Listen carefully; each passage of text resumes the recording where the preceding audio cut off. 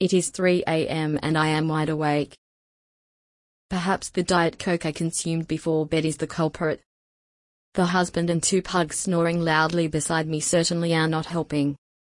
I close my eyes again, desperately searching for the relief of sleep. But the unwanted thoughts begin to scuttle around like gremlins, cascading irrationally like they so often do under the cover of darkness. I have a toothache. I think of my friend who is a dentist. I have not seen her in a long time. Maybe she does not like me anymore? Maybe none of my friends really like me? Am I likable? Am I a good person? What have I done with my life that I can be proud of?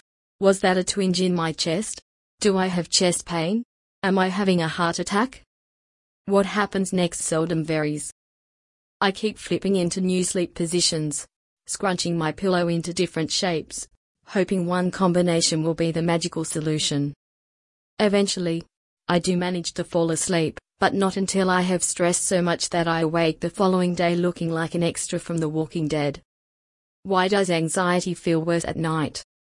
Despite how recognizable some of this may be for many of us, very little is known about why anxiety can feel so much worse at night.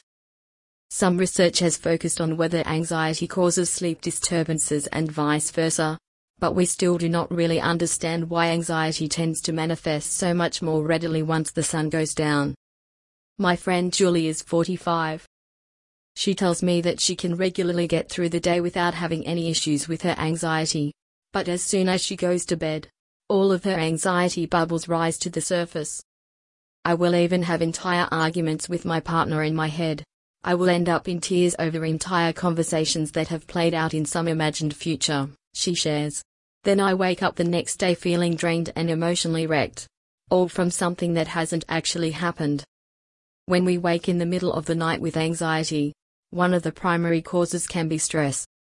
Particularly now, the COVID-19 pandemic can be causing elevated levels of stress and concern, with many of us dealing with instability and changes to routine.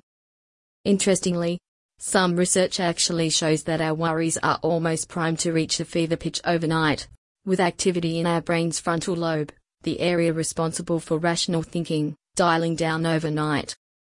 So, when we are feeling stressed, this can feel worse at night when our nice, calm rational thinking brain is down for the count, and the anxiety gremlins are up and partying. When these irrational thoughts begin to take hold, the body can begin to prime itself for a fight or flight response, which often causes an adrenaline rush, making it even more tricky to get back to sleep. How can we banish the 3 a.m. gremlins? Practicing mindfulness can help improve sleep quality and reduce symptoms of insomnia and anxiety. Mindfulness meditation appears to improve sleep quality. Exercise also promotes good sleep quality and how much sleep you get.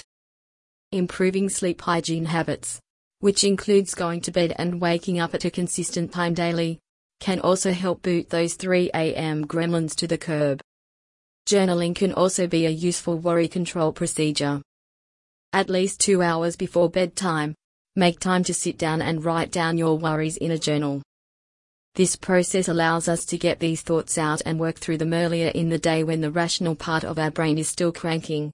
A useful part of this journaling process is writing down concrete steps you will take to deal with any worries before you go to sleep. Still waking up and feeling stressed and anxious? You are not alone, those gremlins can be persistent. It is all about how you talk to yourself. If you are feeling anxious about the problems you have journaled about earlier in the day, remind yourself that you have already thought about this problem. It is safely tucked away in your worry journal with some concrete action items already planned. If it is a new worry, or an irrational gremlin that has crept in, the way we talk to ourselves is still important. Try to cut back on the negative inner chatter that tends to go on at 3 a.m. and instead, have some positive affirmations that you can throw back at the anxiety monster. Yes, I am a pretty good person.